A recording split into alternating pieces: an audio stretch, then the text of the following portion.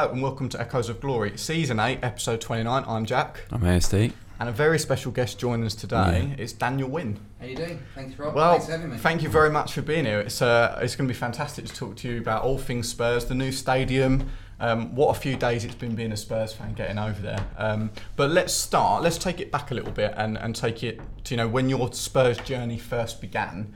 So, how have you come to be a Spurs fan, first and foremost? I think the illness was given to me. It's genetic. Yeah.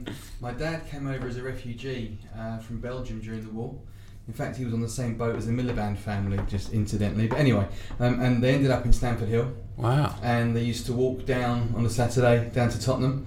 And yeah, he gave me the bug. He gave me the disease. And he was home and away all over Europe. He was there in '74 in final and all that kind of stuff. And he started taking me. I had my first season ticket when I was 5, back in '75. I'll just give my age away. And I've had a season ticket every year since. Despite working there, I still keep my season ticket on. But that's how it all began for me. Yeah, and did you love it straight away, or was there a sense of I don't really know what this is? No, I knew what it was because I knew that he went every Saturday. Even at that young age, I knew he went to football. Yeah. I didn't know what it meant, but I knew he went to football. So the first time he said, "Do you want to come with me?" Yeah, of course. And then I remember walking up the old West Stand steps and looking out onto the pitch, and I got that feeling yesterday as well. Not yesterday, but the first time I was there. And yesterday, for so many people, it was like being 5 years old again. Yeah. I think I put that on Twitter, and it was like being a kid and getting that same bug, that same love affair started all over again. And that's how it all started. Why did he choose Spurs? It was the closest ground to him. It was just the closest ground. Yeah.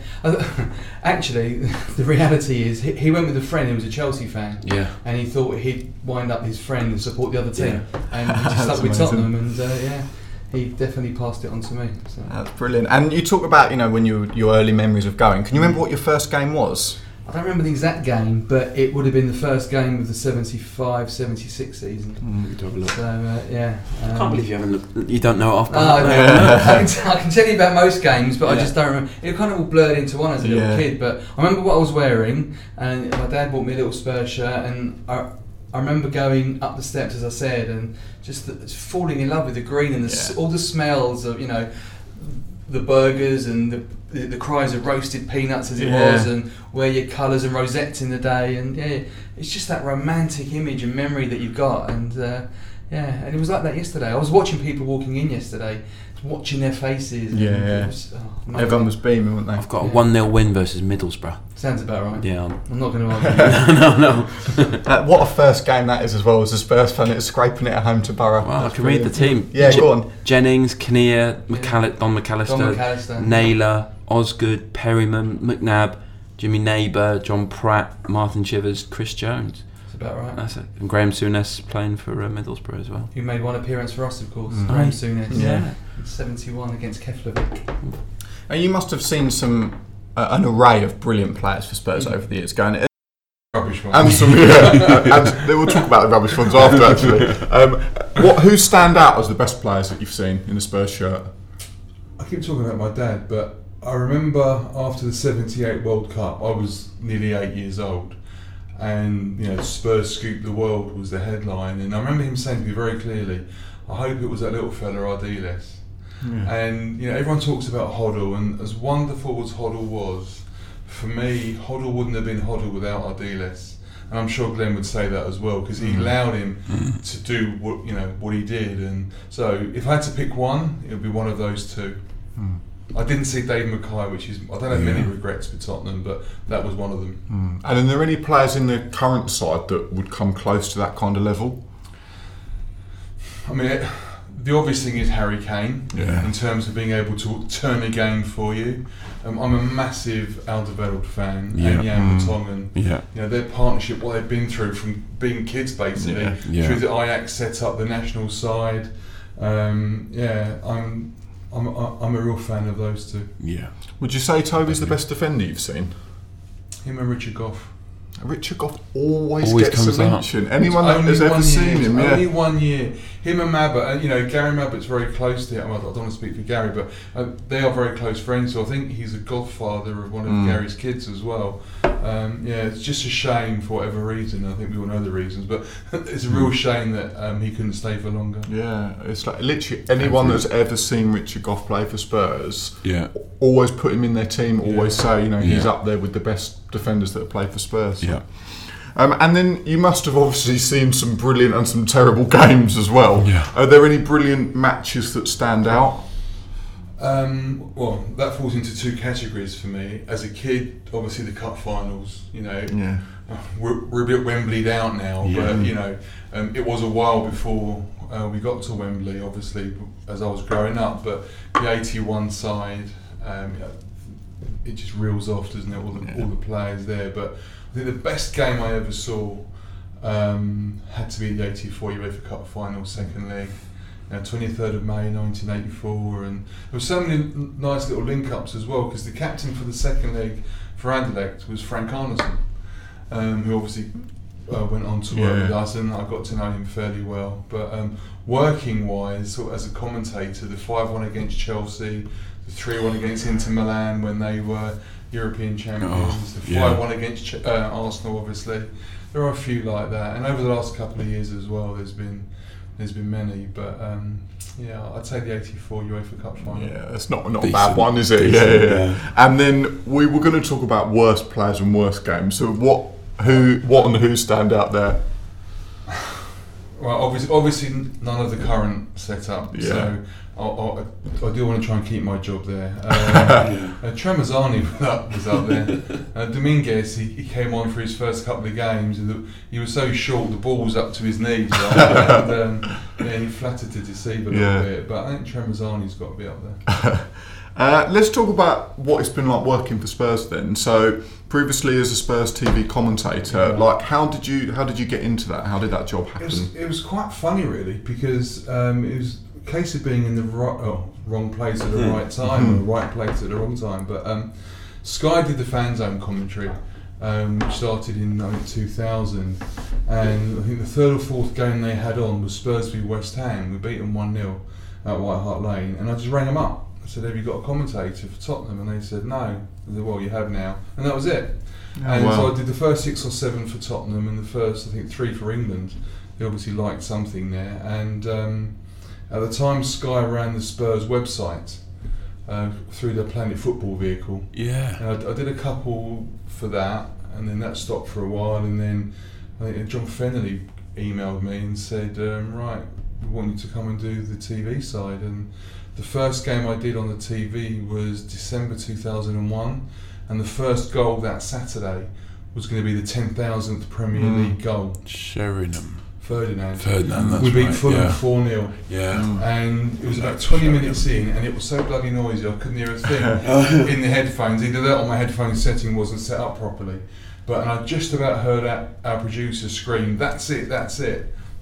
And I went with it, and that's the 10,000th goal. And luckily, she was right, and so was I. Oh, that's amazing. Yeah. And what was it actually like working for the club that you supported? Like, was it as good as you, or is it as good as you thought it'd be, or was it different? Like, how does the two? It's different. I mean, it's a fascinating insight, and I mean that in a constructive way, because so much goes on behind the scenes and people just don't realise. I mean, the smallest things. I mean, I use Wembley as an example. The amount of work they did, especially the first full season, the full season that we were there, making Wembley look as much like home as possible, even down to the planning of getting the lampposts, walking down Wembley Way. But there's so much work that goes into the smallest detail, and they work incredibly hard. And this season they've worked at 3 home grounds, MK Dons obviously, and so. It's fascinating. You see so much. You can't talk about much because they hate that. Don't get busy. Don't say things that you're not meant to say, because quite rightly they're very protective of the brand, and things that you often see or sometimes see are still to be announced. So paranoid is the wrong word, but they do like to control things, and rightly so. It's their brand, and you know, people want to get the scoops out, but they don't want it coming from their employees. So I always tread on the side of caution and just don't say anything. Fair. How does that impact your feeling towards the club? Because what you love is also the product which you're serving as well. How does that change how you support the team? That's a very good question. I mean, I definitely get a different match day experience to my friends. So obviously a lot of my friends are season ticket holders as well.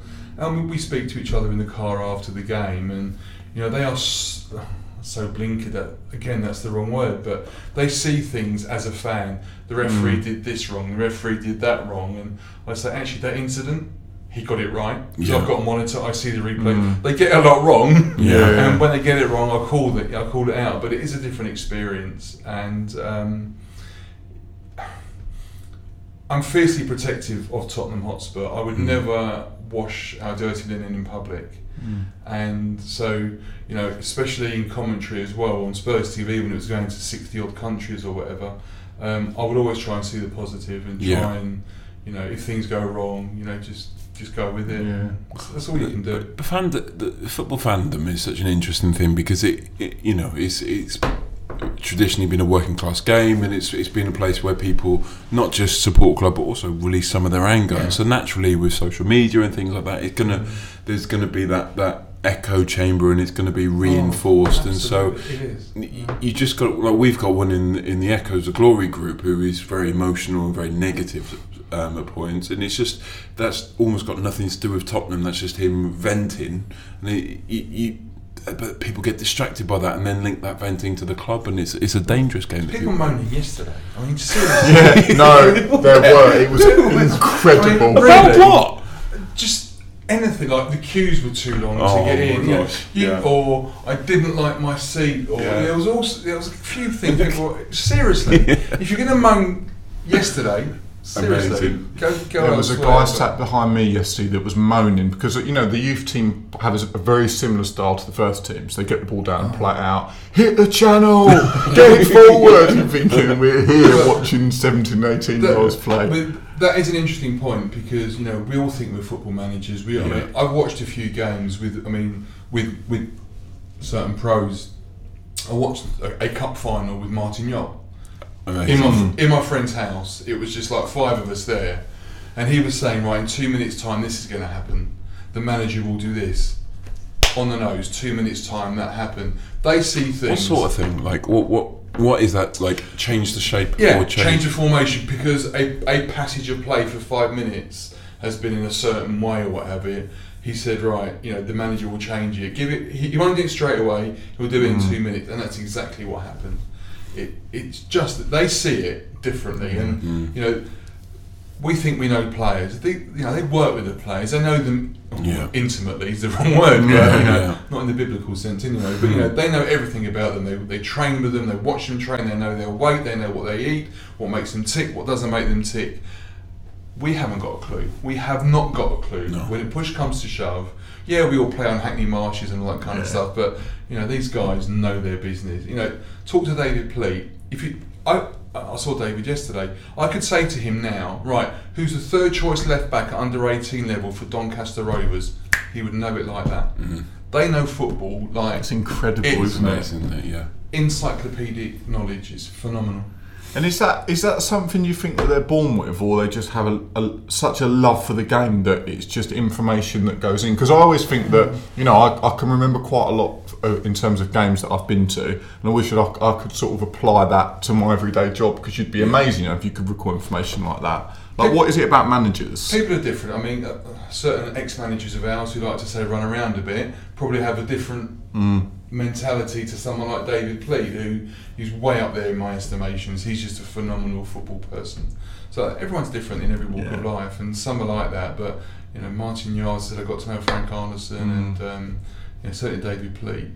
He's amazing. He is good though, David Pleat, isn't he? He's one of my funny favourite. As well. Yeah. You know, I think he plays on the fact he gets names wrong. But it's just part of his charm, isn't it?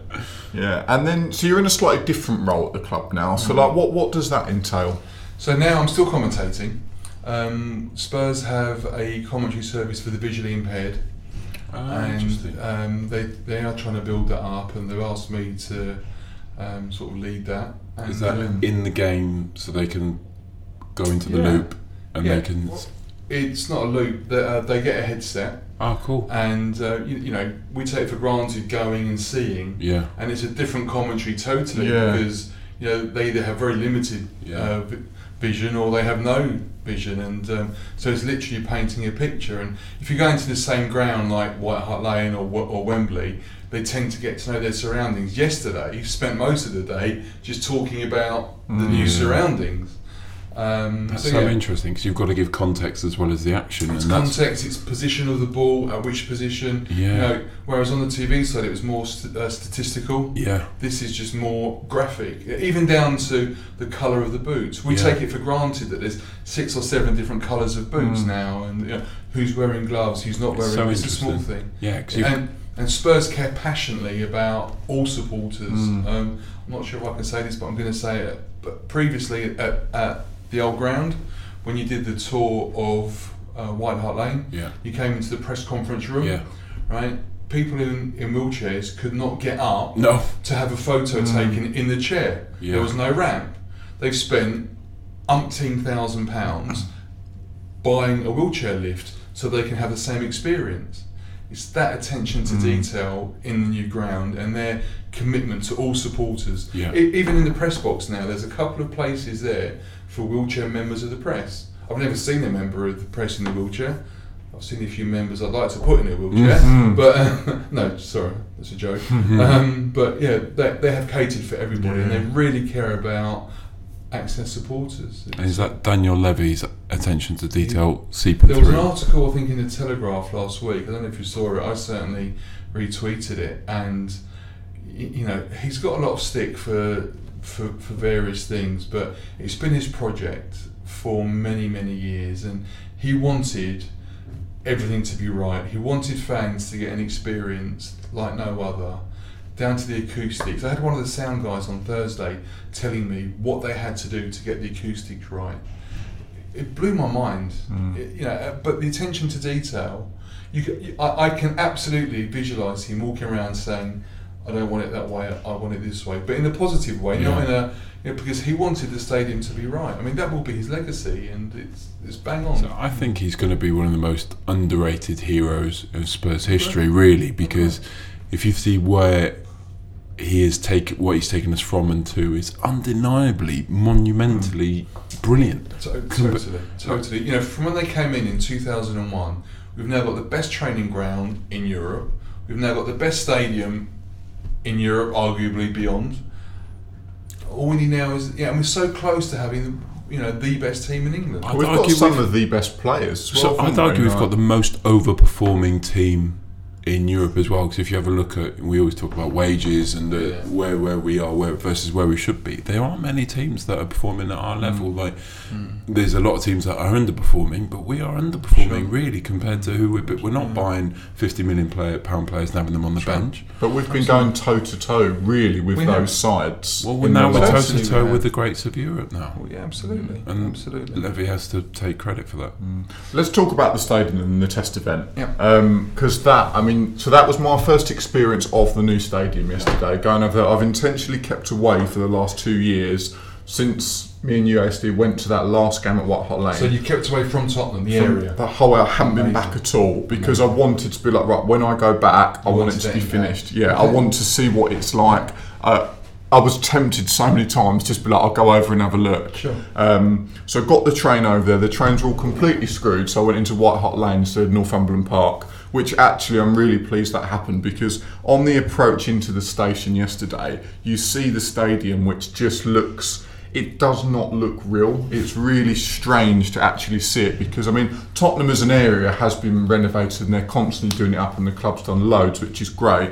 But the modern part of the stadium versus old school Tottenham. It's like a spaceship's landed in Tottenham. Exactly that. And you see it on the train, you think, that is our stadium. Normally, I'm lucky. I've been to quite a few big stadiums around Europe, and you always get that. Oh my God! Imagine coming here every week. It's like we are going to be here every week. It was absolutely sensational. The season tickets in the South Stand. The view. I don't think there's a bad seat in the house. To be honest, it just looks like wherever you are, you're going to be like, I wouldn't change this seat for anything. So the first experience of the stadium was. I had high expectations. I said to you actually, SD, that I was a little bit nervous going because I was a bit like, is a part of me going to be like, I'm sad that it's not the old ground? Like, am I going to miss that? I didn't feel that at all. I was just so excited on what the new ground looks like. And you just get in there and you feel like this is where something magical is going to happen in the next few seasons. But it still felt like home? 100%. And that's the point, is the feeling, isn't it? It's the feeling of home, because Tottenham definitely, they definitely had the feeling. It was one of my happy places. Like, it was properly good, even down to the block. You knew which block you wanted to be in. It's the one constant in your life, your football club, isn't it? You know, you get older, your parents pass on. You get older, your friends change. You can change your religion. You can change your partner. You can change your political party, your religion. You can change anything. The one thing you don't change, and it's a backdrop to your life. In my case, I've been going since I was 5 years old, right the way through. Your club. Yeah, it was just I was shocked as well at how quickly that has been put up. If you take a step back and just think like what they've done, they've knocked an entire stadium down and built a high-tech one in less than 2 years. Actually, when you think about it like that, that is a pretty amazing achievement. But you go to some new grounds and it's a soulless arena. Yeah. Okay.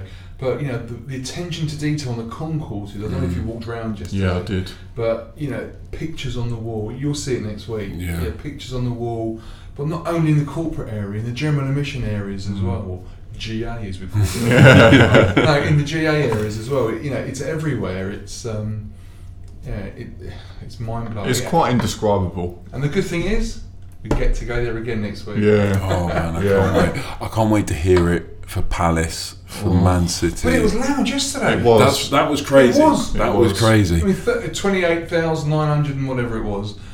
But it was loud. Yeah. It was loud. And we were all doing the Park Lane, the Shelf side, and it was like we've done that a bit at Wembley, but it's never the same. Was it? No. But being back in there, everyone was just so One happy. thing I'm a little bit upset about is Paxton Road's gone. I know it had to, it's collateral damage, but there's no more Paxton Road. Maybe the North Stand will adopt. They'll still say they'll adopt it a little bit, won't they?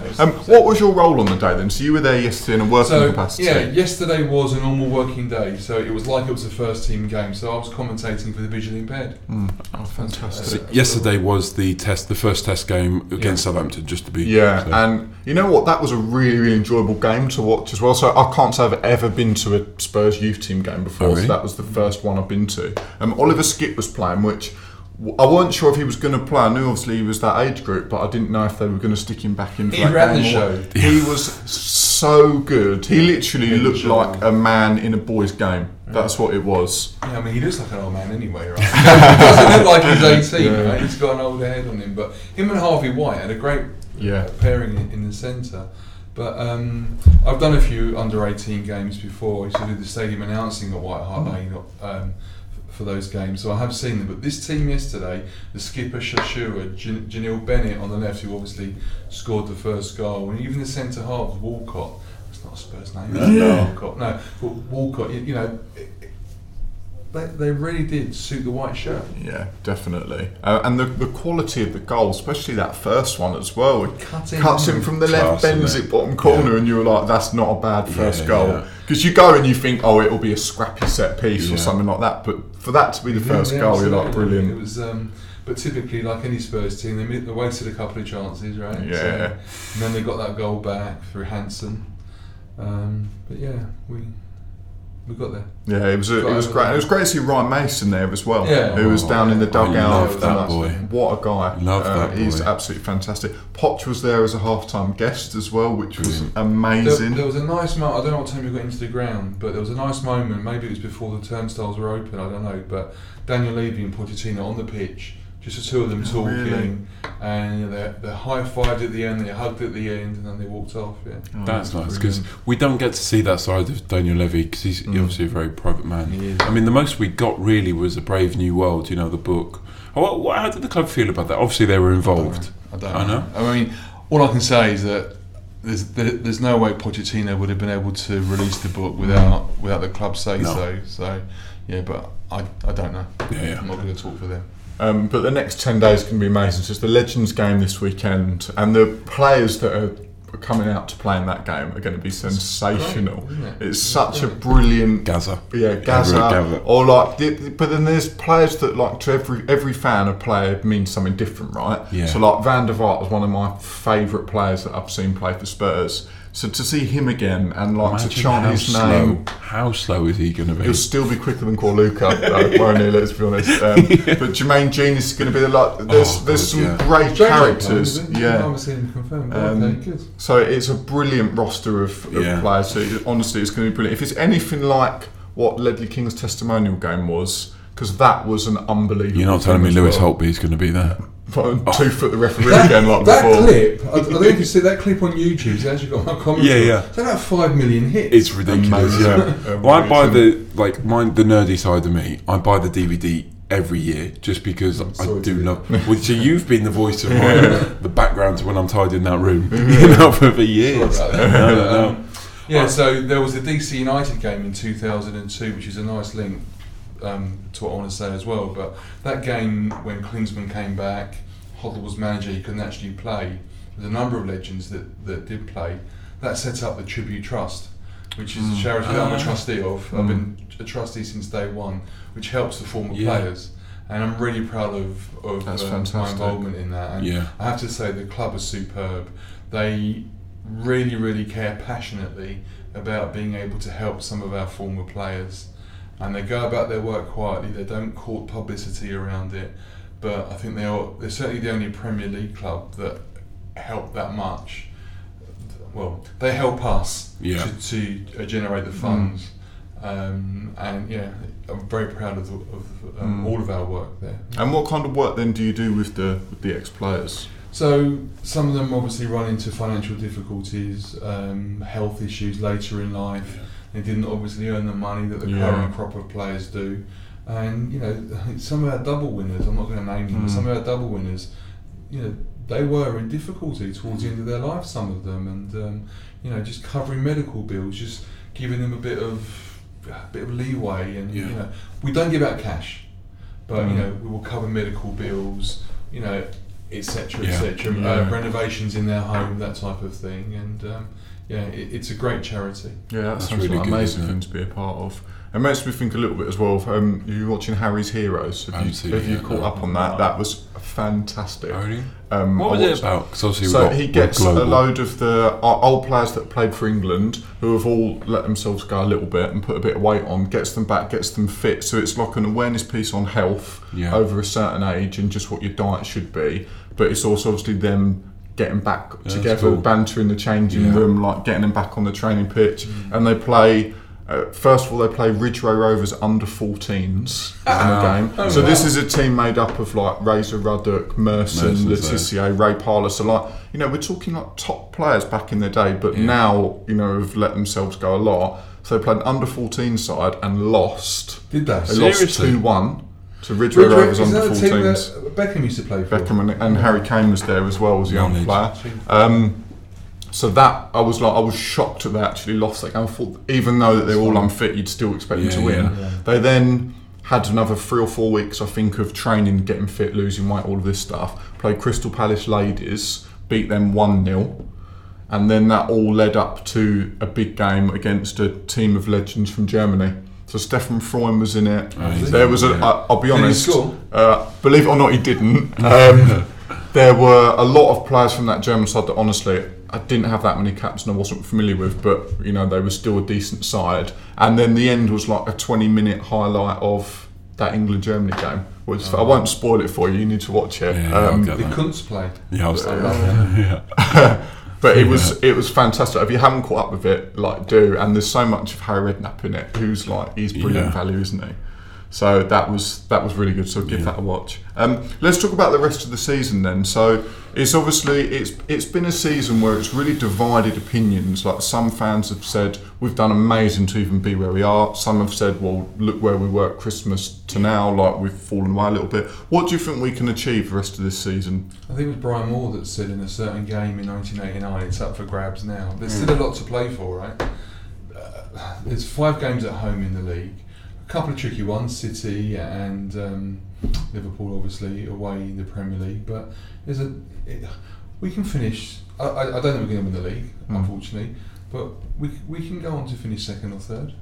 Yeah, No doubt which about you know, in the I scheme of things, what a season. I did an interview yesterday for Premier League Productions, and they said, you know, this is the boost that we need, because it has, you know, gone a little bit south over the last sort of month or so. But yeah, what better incentive than to put on a show at our new stadium? Yeah, imagine the noise. It's going to be. It's going to be because the fans make such a big difference. I don't think they really realise how much of a difference they make. Poch made that point yesterday at half time. The one thing that's hanging over me, you know, the hashtag the Premier League use for each game, ours is Tot Cry. Yeah. Let's hope we don't need to use that. Yeah. Let's hope it's not an Andros Townsend winner. I mean, that would be. I hate that word, but that. Let's talk about that Liverpool game then. You know, that's the next one in the Premier League. Massive game. I mean, they're a strong side this season. How are we confident going into? Are they? I think they're flat to deceive. I think Mo Salah is the Egyptian Michu. I think he's had a poor season, really. He hasn't scored in like 8 games, I think. It's Mane, though. You know, Mane's got, was it 17 goals? Which I had no idea he'd scored that many goals until I saw that. Between him between him and Sterling for Player of the Year this year. There's one player in the Liverpool team that I have never seen play well, yet he gets rave reviews week after week. Virgil van Dijk. I don't get it. Oh, you say? I think he's absolutely unbelievable. And you're not alone. Yeah, I've never, you know, that goal Harry Kane got against him. Do you remember when he? It just goes past him, with the air kick. I mean, he reminds me of Toby. He's just a towering. He reminds you of Toby? Yeah, he's just a towering, strong. Like he represents that central. Well, he's more of a physical presence than Toby. Yeah, Toby's you cannot compare Alderweireld with No. You can't. I find start comparing Ledley King with Tony Adams. Well, yeah. I think he's all right. I don't think he's worth. What did they pay? 70 million for him? I don't think he's worth that. I just think they had such a poor defence. 7 million.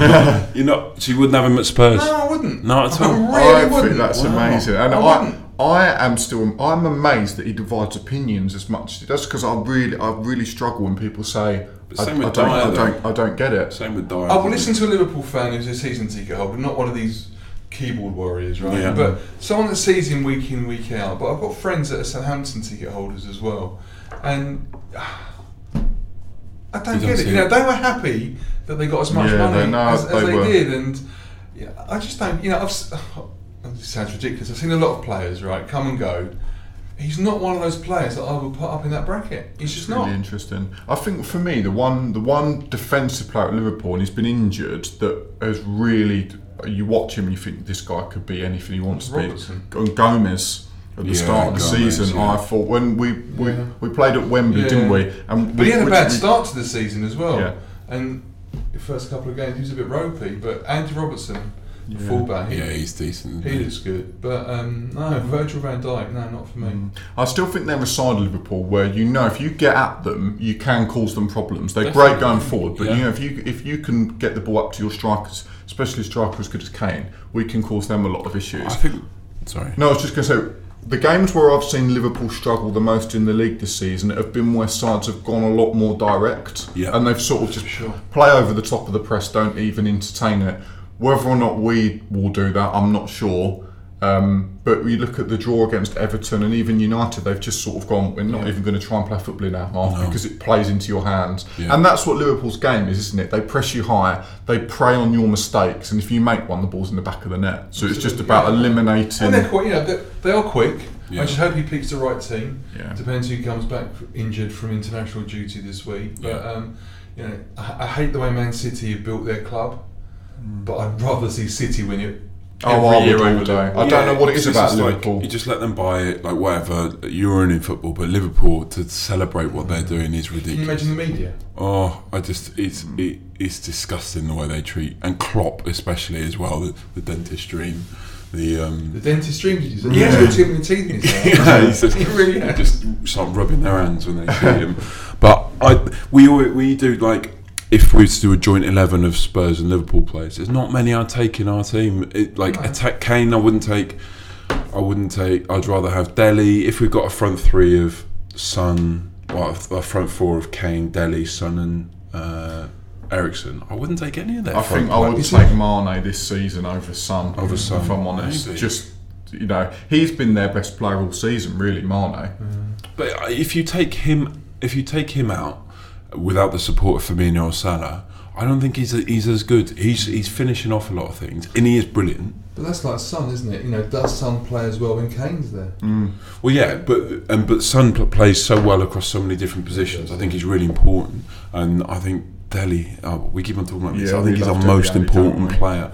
But what's Poch going to do now that everyone's back again? You've got Dyer back. Where's he going to fit in? Who does he drop? Does he drop Harry Winks? How harsh is that? You can't drop Sissoko.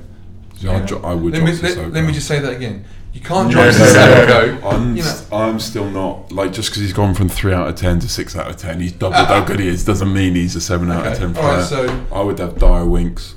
Darren Winks. I'm not sure. Because Sissoko can't pass. I love Dyer. And Yeah. his style of He player, loves you. I think he does love me. That style of player is honestly so underrated. But for the Liverpool game, I've seen him really struggle in games against Liverpool. And you think Sissoko and Winks as the pair against a quick, nippy Liverpool midfield, I think that's perfect. We've seen Harry Winks have brilliant games. It's always against the top opposition. He's a changed player this year. Yeah, and when the games are really fast tempo, he's brilliant. He struggles in games, Burnley. But those games where it's a lot less football, a lot more physical. So I think it has to be Winks against Liverpool. Without getting into the Martin Yole seeing things that we can't see, me trying to emulate that. I love players that connect the two lines, like defence and attack, and Dele does that, but Dyer does, and Winks does that as well. Like the goal against Real Madrid was perfect for that. You see, I think he does it twice. He takes the ball, takes an extra second where most people just kicked it, and then he puts Kane away for the third for Eriksen's goal because he takes an extra second, and that's what his skill is. I think he's brilliant. The one thing Dele Alli had was that little chip on his shoulder. Oh yeah. But there's a fine line between playing with a chip, which is fine, but you have to channel that aggression. It's like Rooney. Do you remember when Rooney would someone would tackle him and you would just see him pelting after that guy to take him out. Yeah. Were you at the game that Rooney played at White Hart Lane when he was 16? It was an under-18 FA Cup game. It was about January 2000 or 2001. He stood out. He was 16 years old playing in an under-18. He scored both goals for them from about 40 yards. And Sky picked him out and they used the club footage of those 2 goals. And by the end of the next season, he scored that hat trick against Arsenal and all that kind of stuff. He stood out, and I remember again, I was with David Pleat before that game, and I said to him, "Have we got anyone to look out for?" And he went, "Look out for Everton. They've got a chubby little ginger kid up front called Rooney. He's going to be special," and he was. That's my all-time favourite Premier League players. When he came through, and then when he was 18, 19 for England in that tournament, that was just oh my word! He was good. It literally, you would not have swapped him for anyone at that time. He was incredible. I still think he's underrated. There's still a few players who are underrated in the Premier League. Because I'm with you on that. When they start to Torres as well, for example, I think if you go back and watch his Liverpool goals, he was unreal. He scored the # best Premier League goal of all time, the one against Blackburn, where he hits it over his shoulders. Jamie Carragher up the line. Oh my god! Paul Robinson's in goal, for Blackburn. And honestly, I think it's the best Premier League goal of all time. That is. We haven't asked the best Premier League goal you've ever seen live, or the best Spurs goal you've seen live, or best Spurs goal. Best Spurs goal. I've heard you talk about Danny Rose's goal. So many. There's so many Spurs goals. I think the best goal I've commentated on was similar to Hoddle's goal against Forest when it didn't touch the ground. Freddie Canute against Everton. I don't remember that. He gets hold of his ball from 25 yards out and it flies in. Absolutely. I don't think it touched the ground either. Amazing. But that was there's been so many goals. Remember that Crouch goal against City that didn't touch the floor? Do you remember that? The Crouch goal when he's playing for Stoke. That was unreal, wasn't it? Was it the anniversary of that goal today? Oh, is it? That was on Twitter. That's a good plug. I'm sure that is amazing. I'm going to try and find out. I'm sure that was on. Have a look on the Stoke Twitter feed, because someone retweeted it today. If that's the goal, That's Maybe John amazing. Champion, or maybe John Champion commented on it yesterday. Maybe it was yesterday. Stoke. What do we think for that Liverpool game then? You think we'll get anything out of it? I do, yeah, Yeah, you do. I do. Yeah, Because they're going into it now so cocky and arrogant. But if we can start quickly, I think they're there for the taking. I think they're a very emotional team. We talked about this before. I think teams take on the mentality of their managers, Man United and Ferguson, like ruthless killers. Mourinho, like just dirty, defend at all costs. Klopp, really emotional. You can see he's really, really emotional. Yeah. And I think if they get momentum, we'll lose 4-0. If we can just be really professional and like not get angry, just play our game, I think we can win. But it'll be hard. Of watching Liverpool the last couple of months, especially at Anfield, it's like if you get through that first 20 minutes, they do tend to get extremely restless. And Burnley went up the other week, and they got beat 4-2, I think it was but they got an early goal, and there was just this sense of panic in the stadium. So if we do get the first one, or even get to half time at 0-0, you've got a chance. Well, they're chasing as well. They haven't got a 9-point lead anymore. It's tense for them. If it was us, we'd be nervous, wouldn't we? Yeah, We're always nervous. Let's be honest. I'm not. I think a draw's probably the best we can hope for. If I'm being honest, but you never know in those games. No. Listen, we nearly won it there last season, right? Yeah. And then we threw it away, and then we got it back again. Yeah. So. Last 15 minutes, the Wanyama goal, that was just... Yeah. I can believe that. Oh, I Salah. cannot believe that. And Kane's 2 penalties, yeah. The composure of Harry Kane, for the second, forget the first one, the second one. Yeah. Balls of steel.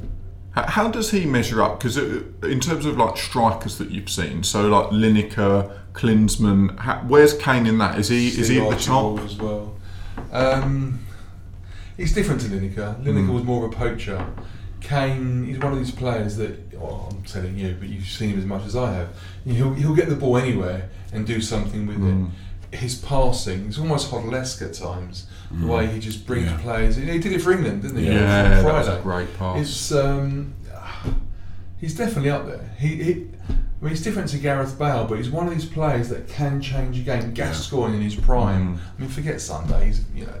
I just hope he doesn't embarrass himself, Paul Gascoigne. To be honest, I think if he gets 5 minutes, that might be probably just about it. But but it's gonna be great to have him out there and all that kind of good stuff. But Kane's up there, definitely up there. I wouldn't go so far as to say he's our number one striker. I mean, you mentioned Chris Jones earlier on. From my youth. But he's a third of the way through his career.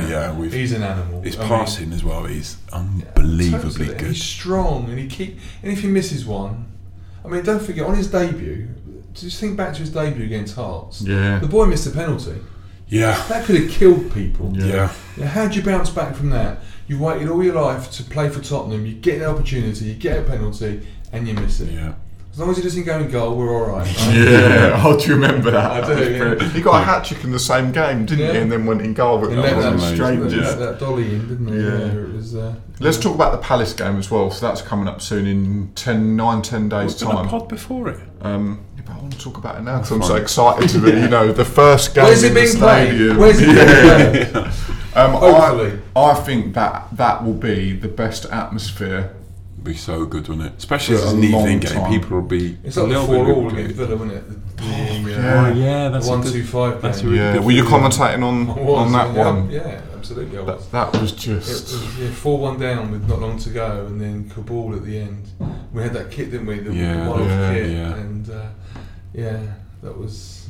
And all the Villa fans at 4-1 were singing "Happy Birthday" to you, and you were just like, "Oh, this couldn't be going any worse." No, it was some night, and it is going to be some night. It is. It's going to be amazing. They don't spoil the party. Like we were invincible, weren't we? That season. I think we need to carry on. I think we'll win. I think we'll have the bounce. I really do. We've got players that can worry us, though. Yeah. It's an awkward game, Palace, isn't it? There's a few players. On loan from Chelsea, that scares me. Yeah. Not because he's Batshuayi, but because he's on loan from Chelsea. And Andros Townsend wants to get one over on Poch. It's going to be a great night, honestly. I cannot 3-1, wait. something Cannot like that. wait. Honestly, I could see us absolutely smashing them. Like, I really could. Like, we get a first one early, and you just think, right, here we go. Yeah. That Wave south it, stand's just going to be pulling the ball What in there. was interesting yesterday, talking of the south stand, at the old White Hart Lane, we used to warm up before the game in front of the Paxton Road end. Yeah. Yesterday we warmed up in front of the Park Lane end. Oh yeah. South stand. Do you know That's it's interesting. Again? Where are the away fans in the new? Paxton Road end. Well, sorry, Yeah. What, the in south the stand? north stand, Yeah. put the corner there. Oh yeah. And they'll have to, because they've got to be in the lower tier, haven't they, away fans? I think would it be in the upper tier for some games, or have I got that all wrong? Maybe I'm not Champions sure, League, yeah. maybe, but I don't I'm know. not sure. But doesn't matter where the away fans are going to be, does it? Let's be honest, it's going to be unbelievable atmosphere there. It really is. Daniel, it's been brilliant talking to you. All Thank you things for having Spurs, me. absolute pleasure. ASD, as always, pleasure to have you here as well. So remember, whatever happens, future's bright, future's lily white. Come on, you Spurs. I always thought there was very, very many people interested in football, and I always thought that football was a very important game, but I never realised until today just how important it is. Whether the Wonder Boys of White Hart Lane are or are not the team of the century can't possibly be more than a matter of opinion. Well, they're the finest team in Great Britain and one of the best in the world. We are about the glory of the game. We are about playing with style. We are Tottenham Hotspur. The curve of the ball, the billow of the net, the beating of the trap and the picking of the lock, the swiftness of thought, the lightness of touch. We are Ginola, Greaves, Klinsmann. We are the collective gasp, the intake of breath, the flick, the trick, the 30-yard free kick. We are Hoddle, Mabbott and King. We are the lob, the chip, the dummy and the volley. We are the hat trick, the scissor kick. We are Bill Nick. That is schoolboy's own stuff. We are the outside of the boot, the inside of the net, and those seconds that last forever. Van der Vaart to level it up. Rafael van der Vaart, 2-2. It's quite a game, isn't it always? We are Jennings, Defoe, and Perryman. Glory past, glory future, what was, what is, what's next. We are Blanchflower, Ardiles, and Bale. We are about winning with a flourish. We are about winning with style. We are about the glory of the game. Daring to try, daring to risk, daring to dream. To dare is to do.